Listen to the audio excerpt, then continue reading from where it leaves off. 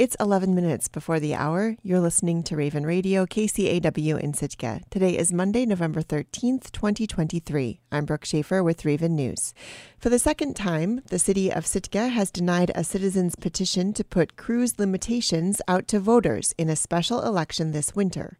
Organizer Larry Edwards received notice from the city on November 9th that a petition he sponsored with more than 40 other Sitkans was rejected. An opinion from municipal attorney Brian Hansen said the new petition would be legally unenforceable due to provisions that were confusing, misleading, and incomplete. This is Edwards' second attempt to get a cruise limit ballot question off the ground. The first was denied by City Hall in September. While there were some small differences in the two proposals, both sought to limit next year's cruise visitors to 240,000 with weekly and daily limits, and would have required cruise ships to secure permits with the city. In a statement, Larry Edwards wrote that the decision to dismiss the application was, quote, a naked political decision, contrary to the principles of our democracy and citizen use of the initiative process, and the city was grasping at straws to stop a public vote. The push to limit cruise visitors in Sitka follows 2 summers of record-breaking traffic. This summer, over 560,000 people visited the community by cruise ship, more than double any other year in Sitka's history prior to 2022. You can read the city's full response as well as petition organizer Larry Edwards' statement on our website at kcaw.org.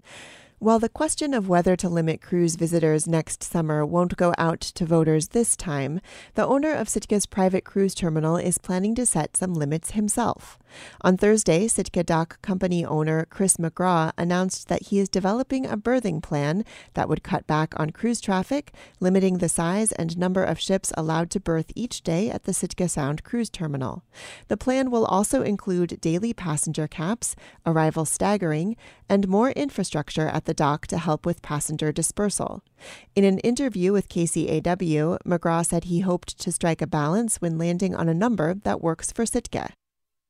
If we look at, a day where we had 10,000 passengers and it was way too, that was too many, too much to handle, then we know, okay, that's too much. But then if you look at a day where, say, we had 6,500 and everybody was able to function fine with 6,500, I think you arrive at that number by kind of looking at how we did this summer and then knowing that we're going to be improving things as the time goes on and developments are completed. McGraw says he has a rough number in mind, but he's hoping to get more feedback from cruise operators, local authorities, and the community in developing the policy. It also means coordinating with ships that don't dock at the cruise terminal. My number is going to have to be worked with the city, and then looking at tendering as well to kind of figure out what the town's number is, and then we make sure that we accommodate the ships that are tendering as well, and not can kind of disregard those ships because that adds to the whole impact as well. With 2024's schedule set and tickets purchased, the ship limits and passenger caps McGraw ultimately lands on would go into effect in 2025. But he says he's been able to work with some of the cruise companies to stagger arrival times for next year. He says he's looking forward to input received during the upcoming Tourism Task Force town hall meetings. The city's Tourism Task Force will be meeting tonight at 6 p.m. at Harrigan Centennial Hall to discuss next steps in addressing cruise tourism growth in Sitka. 6 people have been charged in a Petersburg drug bust, and warrants have been issued for at least 2 more. KFSK's Hannah Floor reports. The arrests were made after a 1.5-year-long investigation by the Regional Task Force Southeast Alaska Cities Against Drugs, or CCAD. In April of 2022, officers seized close to $200,000 worth of illegal drugs in Petersburg. All 6 suspects are Petersburg residents. Palmer Thomason Jr., Austin Strickland, and Edward Rayborn are being charged with multiple felony counts of trafficking fentanyl, heroin, methamphetamine, and cocaine. Amanda Laux is being charged with multiple felony counts of trafficking fentanyl, heroin, and cocaine. And Daslin Friends and Gabe Volk are being charged with multiple felony counts of trafficking fentanyl, heroin, and methamphetamine. The 6 were indicted on October 26th by a grand jury in Juneau, according to a press release from the Juneau Police Department. All 6 suspects have pleaded not guilty on all counts. Public defenders for Laux, Strickland, Rayborn, and friends could not be reached for comment. Volk's private attorney declined to comment, stating he does not know enough about the case yet. There are still outstanding warrants for 2 other people, Ariel Eiler and Christine Peeler. Petersburg Police Chief Jim Kerr declined to comment for this story, stating that the case is still active. Strickland has been released on bail in Juneau. Thomason, Laux, and Volk have been released on bail in Petersburg, and Friends and Rayborn remain in custody at the Petersburg Police Department. In Petersburg, I'm Hannah Floor. It started with a tweet asking when the world would get a collection of horror stories by Indigenous writers. Authors Ted Van Alst and Shane Hawk answered the call and soon found themselves with over 100 submissions from new and established writers. Van Alst and Hawk are the Indigenous editors of Never Whistle at Night, published in September by Penguin Random House.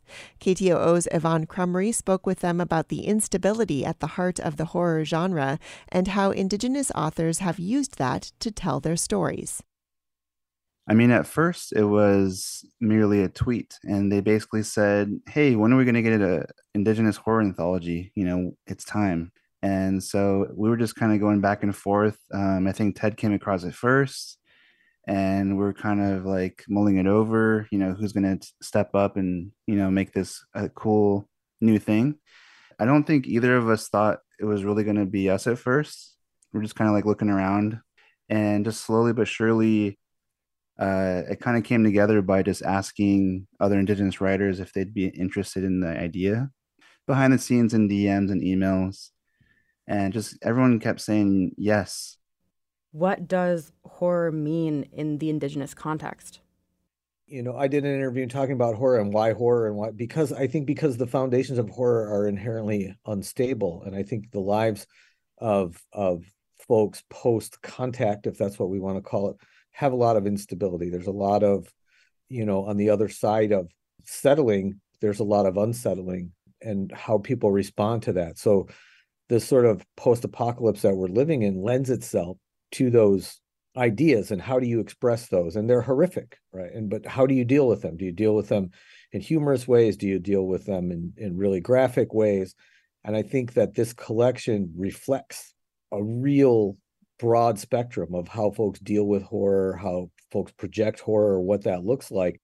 The basis of horror is kind of like being able to peek in vicariously into this kind of safe playground of, okay, these people are going to be placed into an awful situation, and we're going to see how it plays out. And speaking about the post-apocalyptic part, I think what's somewhat different about Indigenous horror is that the people aren't necessarily placed into horrible situations. The horror is kind of already sinking in intergenerationally. I don't know. It's been very interesting reading all these stories and seeing how we all, in some ways we have shared histories, we have shared experiences, but then there's just a beautiful diversity to how we handle it. You can make something really beautiful that really engages with the reader, whether they're native or non-native. Can I ask a little bit about how the process of this anthology and gathering these stories happened? Were these all stories that were not published before this anthology? So they're all original. That was one of our major stipulations for our contracts that we sent out to people. There are 12 established names in here and 12 new voices. And then there's Ted and me.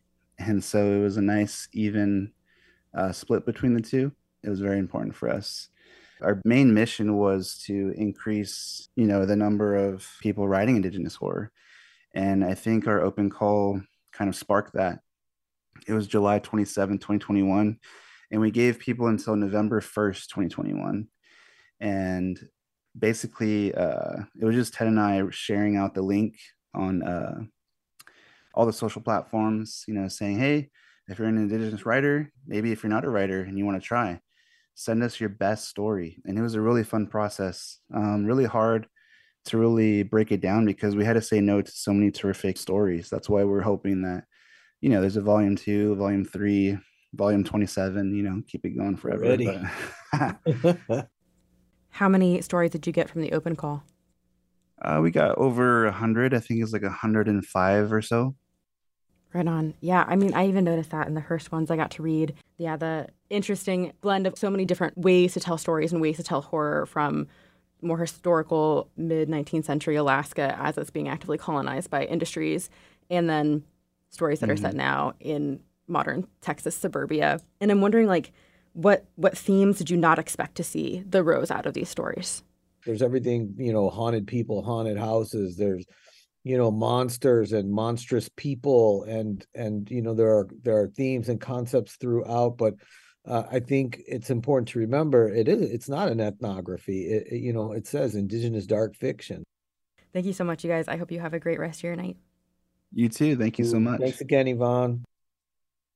That was KTOO's Yvonne Crumry speaking with Shane Hawk and Ted Van Alst, editors of the new Indigenous horror anthology, Never Whistle at Night.